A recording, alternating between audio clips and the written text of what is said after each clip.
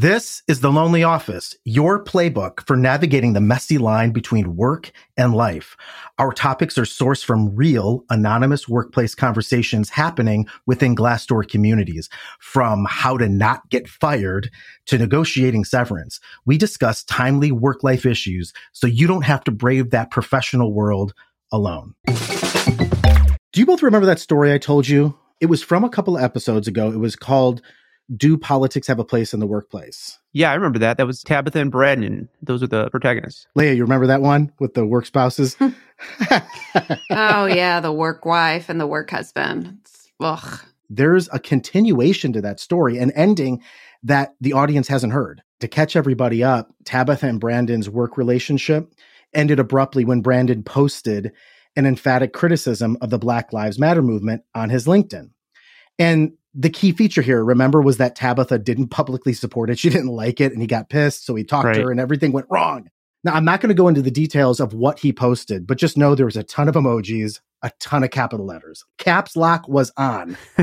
Even though this post did cost him this really important relationship with Tabitha, Brandon still held firm in his beliefs and criticism of BLM. And he was public about it after a couple more social posts on his LinkedIn and on his personal Facebook page. Tabitha wasn't the only one who caught wind what was going on, because during one of his on-site days, Brandon's called into HR. That's never good. That's never good. In fact, he was told that his recent statements on social media are in direct conflict with the company's values. Therefore, they said, we're terminating your employment. So Brandon's juggling a lot of emotions and he's cleaning out his desk. He takes a few minutes to review his employee handbook. And he goes back to HR and he says, I'm confused. You're terminating me because my social posts are in direct conflict with the company's values, but I can't find those values stated anywhere in this handbook. Who are you going to call? Well, now we have Chris here to tell us what that means. I'm excited actually to segue here into Chris. It's rare that we really get an inside guest here, and I think Chris is the quintessential inside domain expert representing companies in the employment labor law domain. Just to start, and maybe to set the stage here, Aaron, I think this continuation of sorts is really intriguing, actually. I was pretty much in the Tabitha camp, seeing that the company has taken recourse here against Brandon. Although I may disagree with his perspective, he asks a really intriguing question there at the end. Politics in the workplace is nothing new, right? The most iconic example that comes to mind for most of us may be Muhammad Ali. In 1967, when Ali was stripped of his heavyweight championship by the World Boxing Association, it was due to the values the organization held. The WBA believed at the time that Ali failed to meet the obligations expected of him as a champion when he refused induction into the army to fight in the Vietnam War. Of course, we all know Ali stood his ground and the WBA took action by stripping him of his belt. His political statements cost him 3 years of practicing his craft at the top of his game and millions of dollars. So that's the iconic example when we think of politics interfering with our work. But the opening story of Brandon and Tabitha is also a real one playing out every day. In just the last month, there have been numerous reports and instances of employees, and in some cases students with job offers, having their employment terminated. Reading through first-person anonymous threads online, the confusion these actions by employers have wrought on particularly young professionals is obvious. Many are surprised to learn that their posts are not protected under First Amendment free speech laws. And even more, they're surprised when they realize just how tenuous their employment contracts are.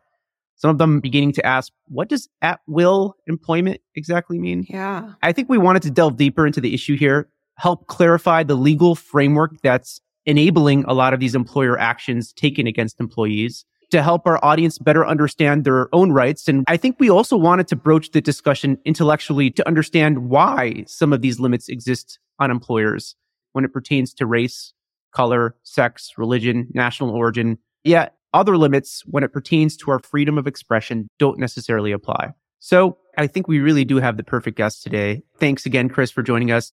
Yep, really happy to be here. I'm a big fan of the podcast. Chris Collins, he's a partner in the labor and employment practice group of the firm Sheppard Mullin. For over 25 years, Chris has represented employers in litigation, alleging employment discrimination, harassment, retaliation, breach of contract. Tons of experience on this issue. And I think why we're particularly excited to have Chris on board is, correct me if I'm wrong, Chris, is it fair to say we basically have an insider who can provide our audience of professionals some intel here on how their employers or companies approach these issues? That's right. It's actually 30 years. Oh, there you go. I think it's more than 30 years now. I keep getting older. I definitely consider myself an insider. I work very closely with employers, especially in financial services, professional services, law firms, dealing with internal issues, dealing with employees before we get to litigation. So I have a good sense of the mindset of employers when they're approaching issues like social media and what we're going to talk about today. Okay, so before we get into why or whether or not companies really care about what we post on social media, I wanted to hit on a point that we broached at the very top, which is this conflation of sorts that particularly young professionals have between two distinct ideas: your rights as a citizen versus your rights as an employee of a corporation. Can you speak a little about that difference? Yeah, it's an important difference. And it's a difference that many employees misunderstand, but it's really fundamental. Everyone in the United States has First Amendment rights, but what those rights protect is an infringement of your right to express, for example, by government agencies, government entities, right? They don't apply or restrict private companies from taking action they want to take based on your speech. So if you happen to work for the government, whether it's the federal government or a state or a city government, yes, you have your First Amendment rights, and those First Amendment rights will restrict what your employer can do with respect to your public statements or comments, including on social media. But if you work for a private company, those protections are not going to apply. And employers can take actions with some restrictions that we'll get into later on without violating the First Amendment because it doesn't apply to private actors. Are there any exceptions to that government public sector lens? I was thinking that, Matt. I think Glassdoor community has a lot of finance and a lot of accountants, of course, work for the IRS, which I believe would constitute a public employment. So if you work for a private company that is a government contractor that works with the IRS or one of these other agencies, it's possible, depending on the circumstances, that you could get some First Amendment protections, but it's very narrow. But yeah, in some cases, those protections can be extended to private employers that have contracts, business with the government. Connecticut is a special case. We can talk about Connecticut as an anomaly a little bit later. Before we turn the page to the private sector, which I think the vast majority of our listeners too reside in or work for, when we say your First Amendment rights are maintained if you are an employee of a public or government sector employer, there's still limitations there. Yeah, and that's a really important point. Just because you have First Amendment protections doesn't mean you have carte blanche to defame or hurt other people or incite violence or anything like that. Cool. Okay. Now, turning the page, I think this is where it gets interesting. Why do companies even care about what we post on social media? I think from the perspective of our young professionals, like why would they care in Leia's serenades of Taylor Swift or Aaron's nostalgic tweets about 80s pop culture? Not the DeLorean. It's very offensive, the DeLorean and Billy Joel. But it's a great question. And we had a lot of listeners ask too. I'm saying what I want to say, but why is it their business? Why do they care? The vast majority of your social media posts, an employer is going to be totally uninterested in. They don't care about your cat memes. They don't care about your vacation pics. They don't care about almost anything that you put on social media. And actually, for the most part, they're not looking at it because they have other things to do. Things do come to their attention in the way that we'll talk about Tabitha and Brandon a little bit later. And that's exactly how these things can come to the attention of an employer. But for the most part, they actually don't care. But there are really two sort of categories where employers are going to pay attention and may respond or react to what you do on social media publicly.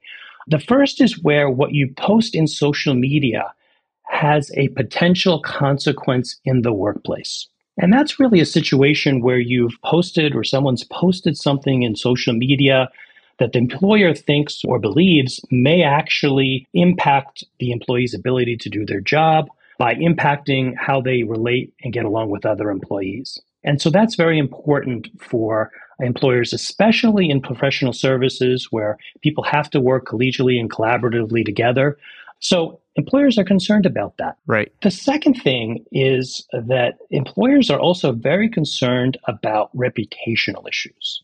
So when you post online, when any employee posts online, it's very easy for anyone looking at that post to figure out where that person works. And so there's an automatic sort of association or a linkage between the person and what they're doing online and where they work. And so employers know this. And so they're very concerned that one of their employees says online is going to blow back on them or be attributed to them in some way as a statement of the employer or the employer's values. So employers are very concerned about that, especially in professional services, especially the banks and management consulting and law firms, where you're actually interfacing with customers and clients and trying to get and maintain business. Reputation really matters. And that's what they're really concerned about. Can we dig on that one point for a second, Chris? Oh, sure. We actually just came off an episode where we talked about the convergence that's happening between our personal and professional lives, where in many ways you're adopting a hybrid identity of your professional self and social self. And what you're getting at here speaks to that, where you may be making a post that maybe in a prior realm or time you consider to be a personal opinion. Why in that case can't the poster simply say, hey, I'm speaking for myself? Or is it even their legal responsibility to say that? Why don't we take it face value? Yes, these posters are just speaking on their own behalf, regardless of their affiliation with whatever company. Yeah, we see that sometimes where, especially in academia, where a professor might post something and say, I'm making the statement in my personal capacity, not with respect to my university. And some people do that with respect to their companies as well. I think that from the employer's perspective, in most cases, that's not going to be sufficient. Why is that? Because in the view of the public, clients and customers, you have an employee who has a certain perspective or point of view that the employer is employing, that is their representative. That connection is something that is not easily broken, right? Given the realities of the internet, given the realities of the work environment, especially in professional positions, that association is really strong between the employee and the employer. Employers are really sensitive to that because they know that customers and clients and third parties and the public are going to make that association regardless of any disclaimers that are put up. So I was going to say, I'm kind of following the same camp as Matt. I may disagree with Brandon's perspective or his criticism, whatever that is. And my thought was like, okay, well, if he just added a disclaimer to that, would that be a get out of jail free card? And what I'm hearing you say, just to kind of just state the obvious, in most cases, still no, that's still not appropriate. Like you can't just get out of jail free by just saying this isn't the view of my company, but rah. In most cases, that's right. The only situation where that disclaimer is really helpful is where there might be some confusion as to whether the person is speaking in their individual capacity or as a spokesperson for their employer. And then, yeah, that disclaimer makes a big difference there. But in most of the cases we're talking about, there's no real confusion. We know this person is just talking about their own personal views. So the disclaimer really doesn't accomplish much in those situations. Does it just boil down to it's a private company and they don't have to employ you if they don't want to? I think Leah's question is tied with this concept of at-will employment, which has some legal implications. I think a lot of folks just are confused about what that means. So for private employers, the default presumption in the United States, very different than the rest of the world, but in the United States, the default presumption is that you are an at-will employee. And for most employees, if you look at your employee handbook, even if you look at your hire offer letters, you're going to see all kinds of words about at-will employment because that is the default and it is what most employers have with their employees. And that basically means that you can leave for any reason and the employer can terminate you for any reason. Neither side is committed. Now, there are some restrictions, some limitations on the ability to do that based on public statements and social media, but they're really very narrow. We talked about the First Amendment. It's usually not going to work. There's some others we can talk about too, but the default situation is unless you have an employment agreement, a contract in writing that deviates from at-will employment, you're an at-will employee and employers can terminate you for really no reason or a reason such as we think it's going to harm our reputation or in the current verbiage, it's inconsistent with our values. That's the way it's cast now. You mentioned other countries do it differently. Many European countries, at-will employment is not the default and not the standard. There's lots of built-in protections that prevent employers or make it difficult for employers to terminate employees for no reasons or any really even good reasons. It's very hard to terminate someone unless you go through a very rigorous process and have very particular reasons. And even then, the employer still has to pay sometimes on the way out. So why a lot of companies, by the way, are sometimes reluctant to work in France is because of these restrictions. But they're also in other places in Europe too. It's just generally in Europe, outside of the UK, at-will employment is not the presumption. The presumption is that you will not get and cannot get terminated unless there's really compelling reasons that are defined in statute. It's just the opposite in the United States. And that's not going to change anytime soon in the United States. The country is committed to at-will employment. Now, there are lots and lots of statutory restrictions on at-will employment. You can't terminate someone because of their race, their religion, or discriminatory reasons. For whistleblowers have lots of protections, right? So there's lots of sort of chipping away at-will employment in the United States. It's gone on for a while, but it still is the default.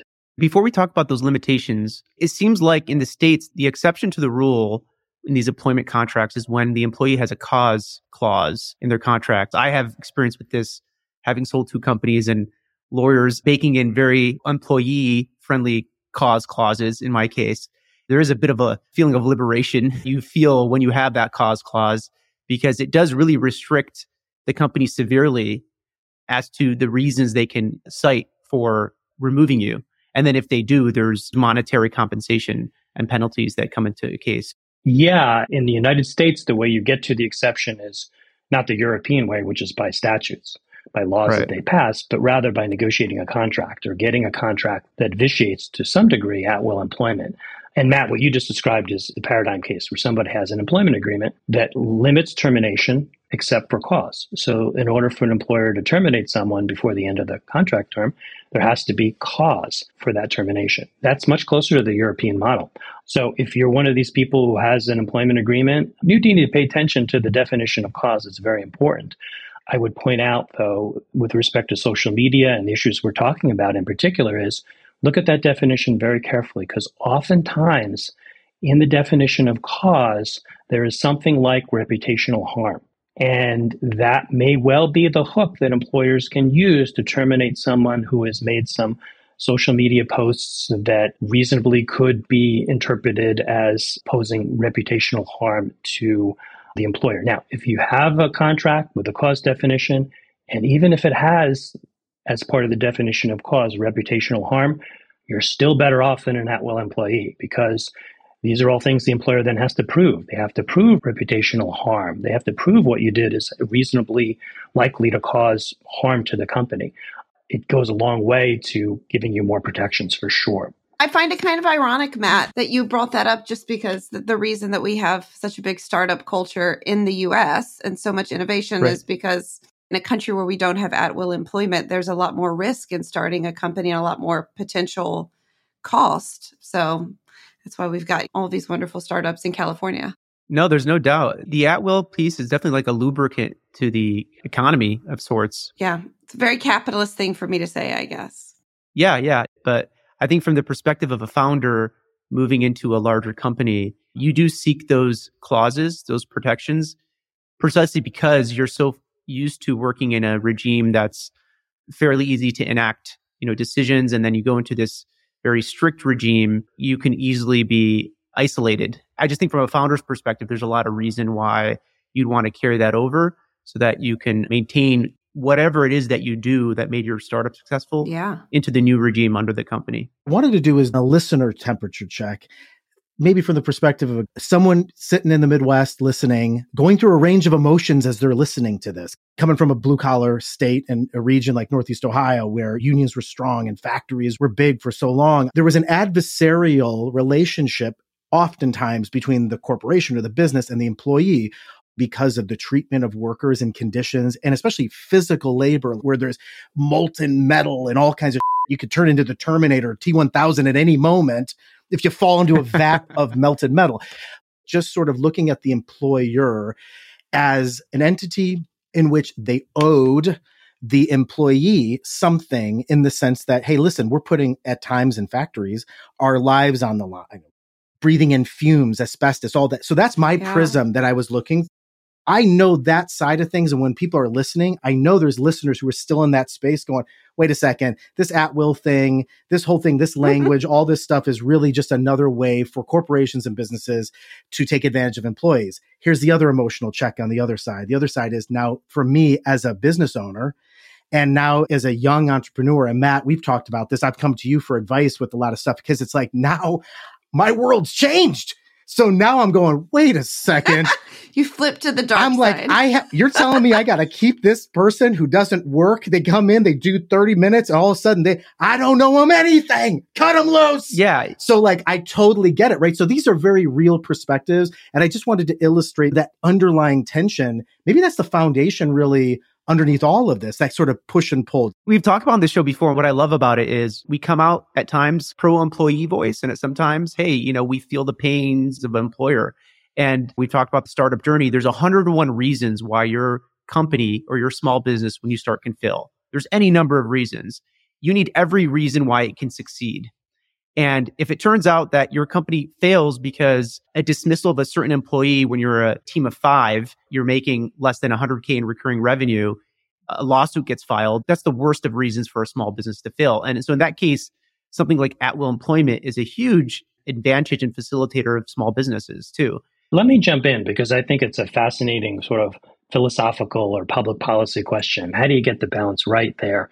Look, in the United States, we've taken this approach, which is at-will employment subject to lots and lots of constraints and restrictions, non-discrimination, whistleblower, contracts, unions, etc. So in the US, we've got default at-will employment with lots and lots of checks and balances, more every day, by the way, because there's more and more statutes. That's the model. I think that model works pretty well. It supports an entrepreneurial sort of approach, but also protects employees from being abused and taken advantage of. It can always be improved.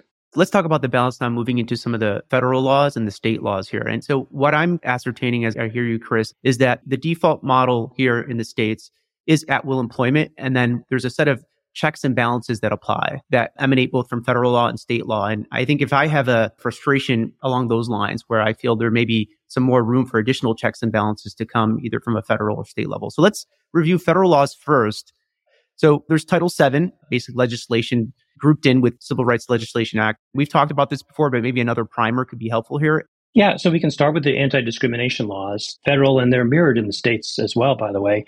Probably the most relevant here with respect to some of the social media posts that we see recently that are getting a lot of attention.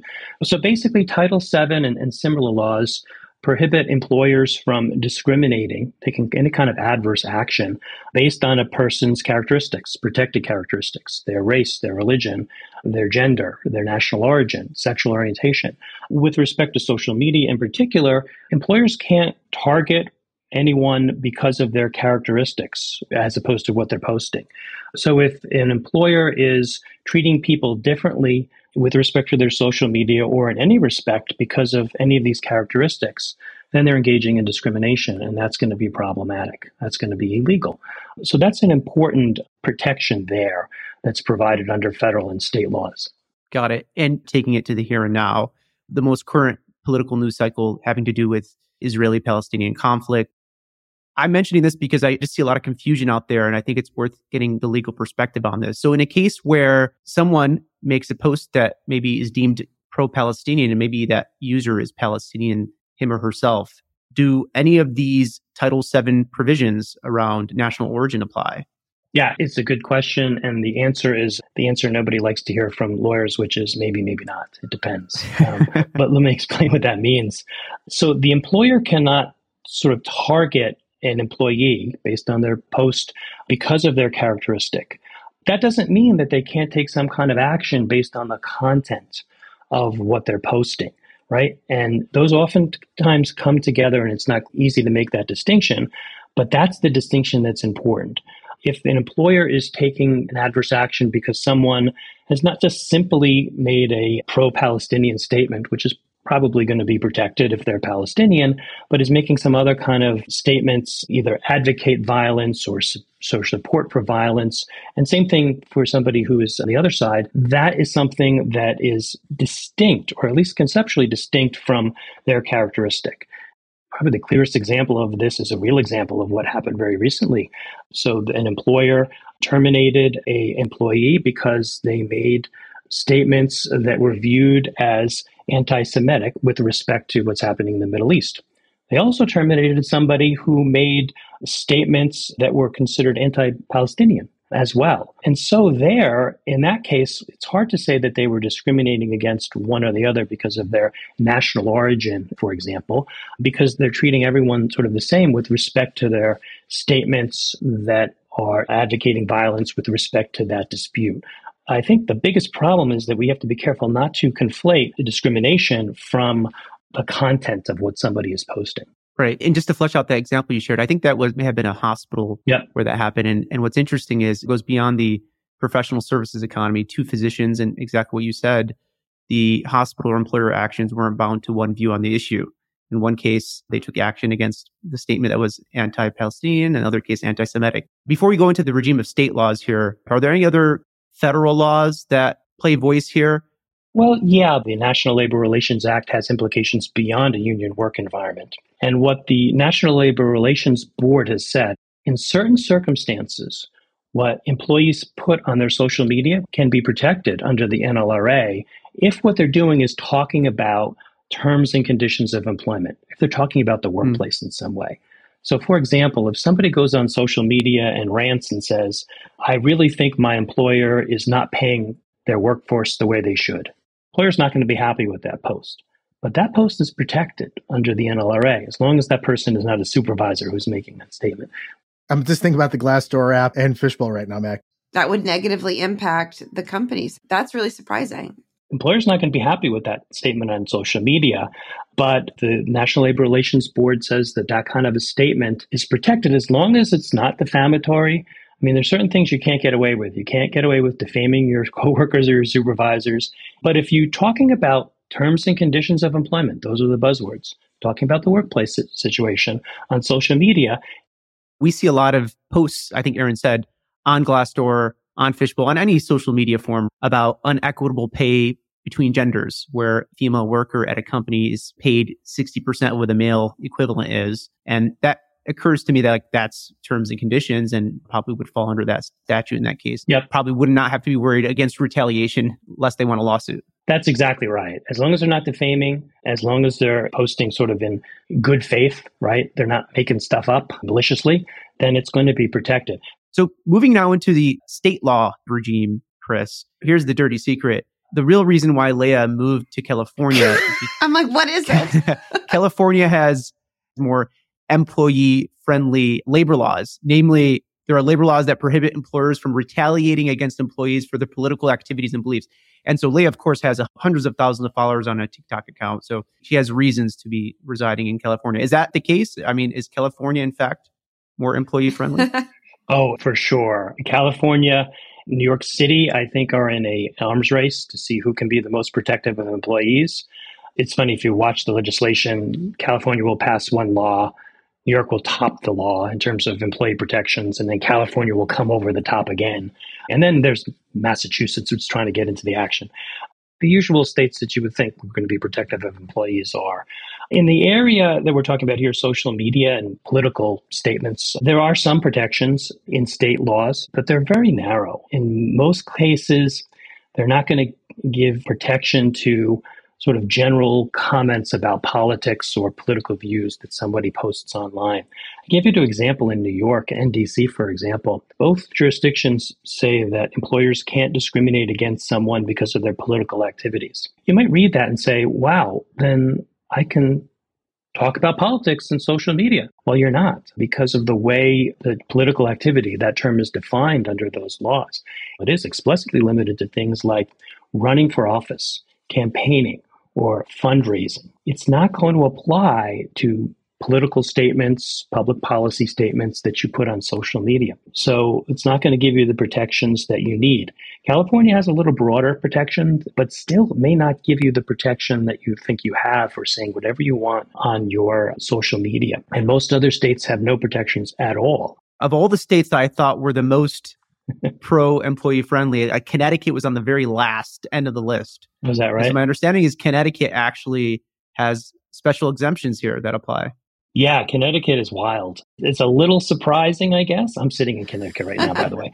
So what Connecticut has done, and no other state has done this, it has basically taken the First Amendment. We talked about the First Amendment. It only applies to government agencies, not to private employers. And it has, by statute, applied it to private employers.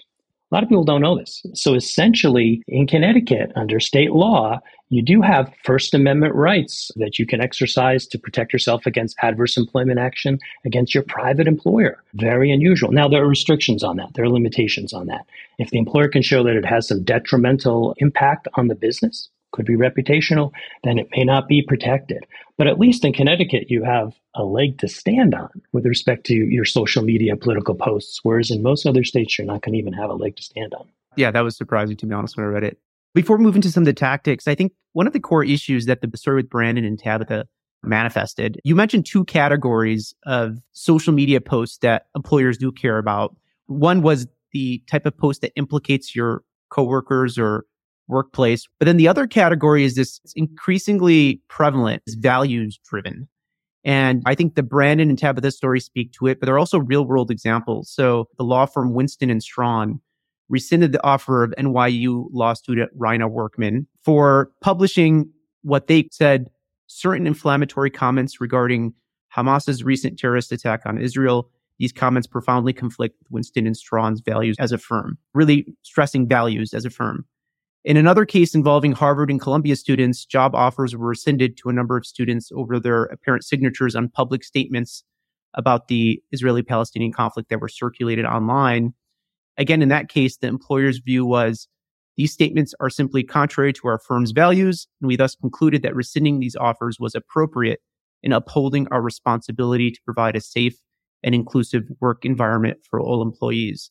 We already mentioned the incident with the two physicians at the New York hospital. So what do these companies mean when they say comments that conflict with our values as a firm? Right. It's a vague term, not at all clear exactly what they mean. That is the mantra that we're hearing over and over again, conflicts with our values as an organization, as a company. So if I were to interpret that, I would interpret it to mean basically the two things that we already talked about, and maybe a third. It would translate the values talk into those categories.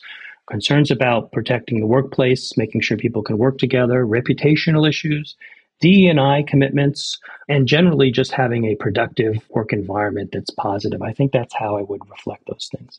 We talk about values and the way they apply to the repute of the company. Of course, we live in a, thankfully, democratic society where there's a nuance of acceptable, let's call it, social opinions that don't fall into the camp of hate speech, but may fall into the camp of minority opinion.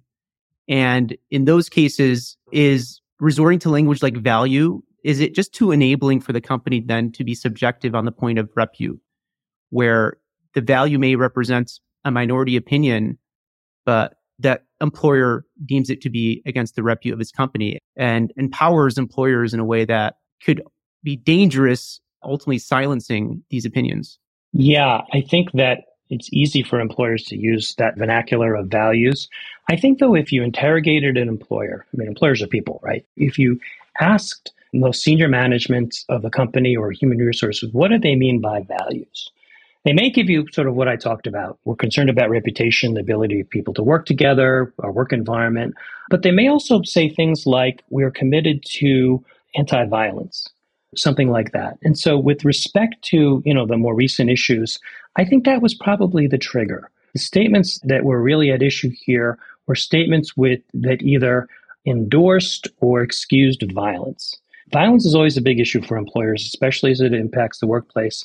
That's very helpful, actually. Frankly, if you are a citizen of this country with strong opinions, but you're also an employee of a company, you would appreciate a bit of clarity on what the company considers its values. And if they listed that transparently, it would just provide a bit of a navigation or a path forward for the private citizen, but also employee to be careful what they post. Because the last time I checked, I've never worked for a firm where there's been a 10 commandments list of moral or political values. I've never seen that. That's never been there. But at the same point, the companies are saying, well, that conflicts with our values. It begs the question, what are your values? Exactly what Brendan asked. Yeah. And I think if you were to look in most handbooks, we can talk about Brandon's question about where are these values in the handbook. It will be sprinkled here and there, things that the company can point to. Things like respect in the workplace, commitment against hostility and harassment. But for the most part, you're right. There's not going to be any sort of general statements about commitments to values, certainly not in the employee handbook, because that has to do primarily with workplace issues. But you make a good point. Companies have not probably done a good job of articulating or putting in writing what exactly their values are here. Matt, you highlighted using the comparison or allegory like 10 Commandments. But let's just say a company starts, Matt, you've started companies, company starts. Is it in their interest now to always say, listen, considering this climate, we really should have our values stated explicitly, not just woven into the language of the handbook? And is that just a result of the contemporary nature of virality and digital virality? Was it not really a problem before? Because again, if this person has this opinion, they're just telling their aunt, or maybe they're going to a town hall meeting and it's enclosed. There's barriers there with that communication. It's not imprinted digitally with some level of permanence. Is this more of a contemporary issue and a necessity for employers to say, hey, listen, we really need to have those pieces in place now so that we don't have ambiguity to protect not just ourselves, but also provide clarity to the employee? Well, so we've had a lot of episodes on The Lonely Office where we've talked about, Edelman has a trust barometer survey that they do annually. It's widely acclaimed. And year after year, all the polls when it comes to employees and the way they view themselves vis-a-vis the organization have concluded that the employee desires to align themselves with the leadership and the CEO on social cultural opinions, be it kind of green energy transition, social politics, cultural politics. This is important. And I think it's part of the convergence we've talked about on the show that's happened between our social and professional lives. And I would argue on the basis of those surveys, the answer is that, this is a modern day phenomenon that now, probably more so than historically, companies should be posting this stuff very transparently. And by stuff, I mean these list of values they stand for, because the employee personifies themselves and identifies themselves with the company and its leadership. And I think these cases where we see, for example, a student applying for certain firms and then getting fired, and they're saying, you don't align with our values. Well, list your values. What are your values? And I think it's fair for companies to have at-will employment, but then it's also equally fair to ask companies to list those values publicly. So Glassdoor has a poll or ranking they started a few years ago where they list companies by DE&I and they rank them. And so there's already this move towards a bit of transparency of companies. Tell us who you are. Tell us what opinions you have, and let's see how we align with those. Yeah, it's a great point. The values of corporations were in the 1950s. There was make money, return value to shareholders. That was it. That was the state of value, one sentence. It's clearly a contemporary change, right, or trend that corporations are trying and are really, in some cases, being forced to commit to values. We see this over and over again. We see it a lot in things like climate change. A lot of companies have come out with respect to climate change and sustainability. And maybe that's easy for a corporation to state its values there. D&I commitments, right? Many companies are really out front and endorsing their commitment to D&I, not just with their employees, but with who they do business with. And so we're seeing more of that. The one thing I would say is that with respect to politics, though, it's really going to be hard for companies to say anything with respect to their values that relates to politics without having a lot of difficulty and a lot of attention and knowing even what to say about it. Climate change is political. It's inherently, as a society, we've talked about the shows before, where a lot of these social issues have become politicized. I personally see climate change as a scientific issue, but let's face it, in society, it is a political issue, as was vaccines. COVID have become a political issue. So ultimately, if everything devolves into politics, perhaps it's reasonable to ask them how they stand on certain political issues as well. Climate change is certainly political, but many companies have taken positions on that. Same thing with the COVID vaccine. Some companies were really out front in what their views were on that. Can you share the case of the Mummaverse pathway? Just speaking of political and companies, what lessons can be extracted from that case? It's an interesting case. It's a Connecticut case. So Mumma was an employee of a relatively small company. She posted on her public Facebook site, she meant to be amusing, I think, but it had political implications. The heading was, "No wonder liberals are so confused." Had a picture of a whole bunch of people with one words under their names that were supposed to be humorous and funny. They had pictures of Senator Elizabeth Warren with the caption of Indian and Caitlyn Jenner with the word woman. And all of the posts were political, but those were the ones that were noticed by coworkers, but coworkers brought it to the company's attention and were complaining about it. They didn't appreciate it. And the employer reviewed this, took the position that this was really inconsistent with their values, right? Their DE&I commitments, asked her to take the post down, or at least make it private. She said she wouldn't do that. First Amendment, right? She was expressing her views. And the employer said, well, if you're not going to take it down, then we're going to fire you because at will employment, right? So this resulted in litigation. Uma sued her company under this Connecticut law that we talked about, which incorporates the First Amendment applies it to private employers, and basically said that this was because of her political views that her employment was terminated. The case was litigated, and what the employer said was, no, it didn't have to do with the political views. What really was going on here is it had implications in the workplace. She wasn't going to be able to work collegially or cooperatively with her fellow employees because she's making these divisive statements. That was the employer's defense. I think it's interesting for a couple reasons. First of all, to get some insight into how employers view these things. Many of employers would have just said, don't worry about it. Everybody get back to work. This employer took a different attitude, probably not wise in Connecticut because they got sued.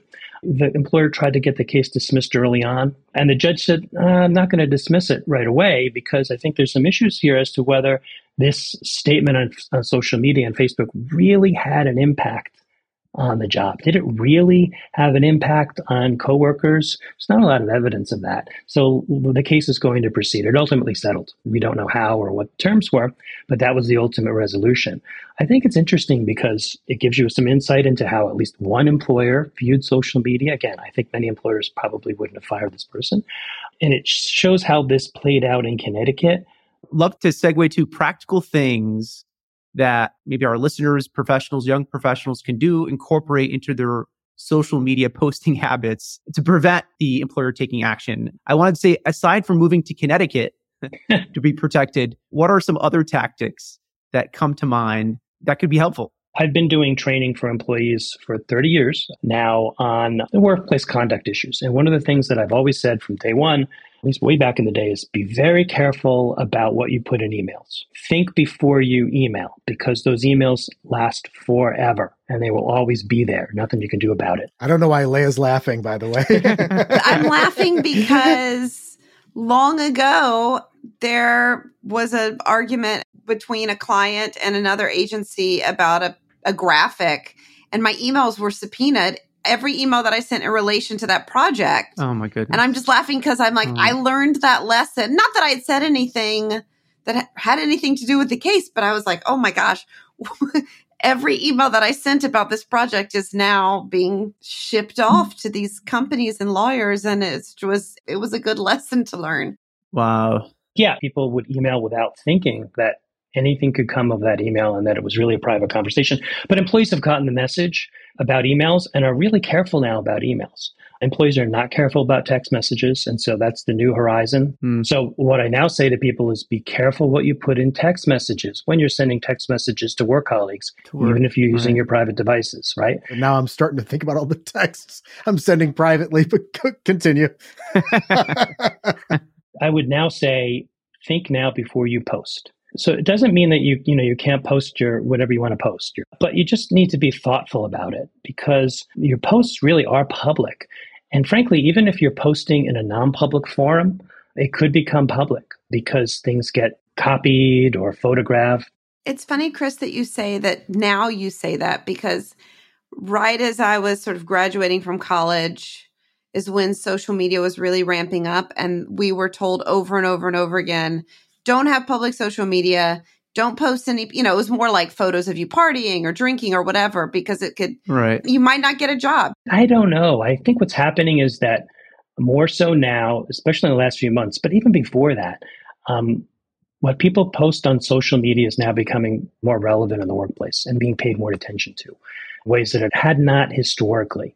And what's happening is someone sees something online they don't like. One of their first thoughts is, who does this person work for? Sort of a part of a doxing approach. Right. And so I think that more often employers are becoming aware of and paying attention to social media in ways that they really hadn't. In this regard, with all these incidents of employers taking action against employees, what we're talking about, for me, it's really alarming that we have discussions amongst presidential candidates that the government should start requiring social media users to disclose their names on digital posts. This actually came up just a few days ago in the most recent Republican GOP debates. It's just like so frightening to me, dystopian, that this type of discussion, frankly, is even happening, where you would mandate your name being posted, partially because I'm the creator of an anonymous, semi-anonymous social network called Fishbowl, but also partially because I just think it goes against the tradition of what this country stands for. And I can only imagine the reason why those candidates walked back what they said was because of the groundswell of opinion that erupted, likely from the legion of Reddit and Fishbowl users coming out. I think that's the backdrop here too. On the theme of anonymity, it gets me thinking about, Matt, when you're talking about Fishbowl, what you created, and then also Glassdoor users, right? Look, when I had particular political bents or a viewpoint, and when it became a marketing tool for my storytelling, I just knew that I was doing my own thing. I was my own employer. It was me saying it, and you could either employ me or not. That being said, there's got to be a space for all viewpoints, even ones we disagree with, right? And it's gone now from the water cooler, and it's gone now from the private circles and the telephone calls to the digital space. So what I love about Fishbowl, what I love about the Glassdoor app, is that it at least provides this semi-anonymous or anonymous feature where we can have these conversations. Because here's the thing, the digital platforms aren't going away. Yeah, from the employer's perspective, in some respects, employers like the anonymity because the statement then could not give rise to a claim of retaliation. You can't retaliate against someone if you don't know who they are. I do think you've got to be careful ultimately in the extreme cases about what you post, even in an anonymous platform. And I say extreme cases because, that anonymity will be legally protected in most circumstances, right? It's very hard to break down that wall, but it can be broken down in certain circumstances, right? Chris, can I just say Facebook groups offer anonymous posting, but what most people don't realize is when you do a anonymous post in a Facebook group, it's not anonymous to the admin of the Facebook group. Oh. Now, this is unlike Glassdoor and Fishbowl, where that's not the case. But in this Facebook group case, most people don't know that. And they end up posting stuff that perhaps for the reasons they didn't bother to read the terms and conditions of Facebook. I think I've shared previously where there was someone said something inflammatory on a town hall chat, which was anonymous, but ended up being reprimanded for it. It was because he had then told people that it was him and sort of bragged about it, because everyone was like, wait a minute, how are people getting penalized for something that they said in an anonymous forum? But it was because he just had not been very discreet in the office. So there you go. Chris, last piece of advice here. You mentioned the two categories. In the category where we're talking about the values-driven conflict, where you just maybe have a post that differs from the values of the employer, are there any recommendations that you would provide the listener here or the professional on how they can still get their point across? And the reason I say that is we don't want these tactics to read as inadvertent as it may be tools to silence opinion, particularly minority opinions are most need of a voice.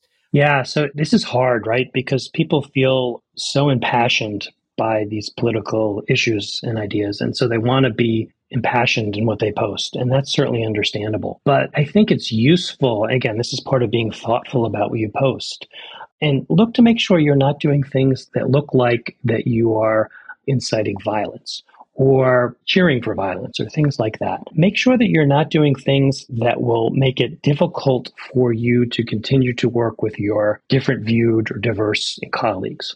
Now, I'm not going to sit here and lecture and say, don't post that because it's going to have problems for your employer. You may make a decision at the end of the day that these are important commitments for you and you really want to say it the way you want to say it on social media. I think the best advice is before you do that, take a pause, think about it, and think about whether you want to say it a different way. And maybe you don't, and maybe you want to go for it. Leah, we're talking about emails and text messages. The big problem there is that people would text and email without thinking so much. They didn't take the pause. And so I think the best advice is take a pause before you hit post. Sounds like good advice for Elon Musk, honestly. Can I make just one additional point? Because we're talking about practicalities and what to think about. And this is one of the most important ones. If you are interfacing or communicating with another employee directly, and this goes back to Brandon and Tabitha issues in particular, even if it's outside of the workplace on social media, nothing to do with work, be alert and be careful there because you're dealing with a coworker. And one of the biggest misconceptions that employees have is that, well, if it's outside of the workplace, all the bets are off. The rules don't apply. Forget the employee handbook. And that's a mistake because you really have to adopt the mindset that whenever you're interfacing, dealing with an employee, a coworker, a colleague. The employee handbook rules, the ideas about respect, respectful treatment, and anti-harassment and hostile work environment, all those things apply. So you really need to be cognizant of that, even if it's on Facebook, even if you're just commenting in social media. Chris, thanks again for joining us today. Wealth of wisdom. You definitely represented that insider employer company perspective that I think our listeners have reaped a lot of benefit from. So I appreciate it. Great. It was fun. I appreciate it. Hey, you made it. Thanks for tuning in to The Lonely Office. If you like what you heard, follow us on all major podcast platforms so you don't miss an episode, and make sure and tap 5 stars and leave a review. I know everyone says it, but it actually helps others like you discover the show. Remember, the topics you hear us talk about on the show are sourced from Glassdoor communities, where professionals are having candid conversations about their careers anonymously with others in their industry. To be part of that conversation, download the Glassdoor app. And when you're in the app, make sure and join the Lonely Office Bowl. That's where we are. When you're there, you can suggest a topic idea or an episode idea, or you can make it more formal and email us at thelonelyoffice@glassdoor.com. We'll catch you next time.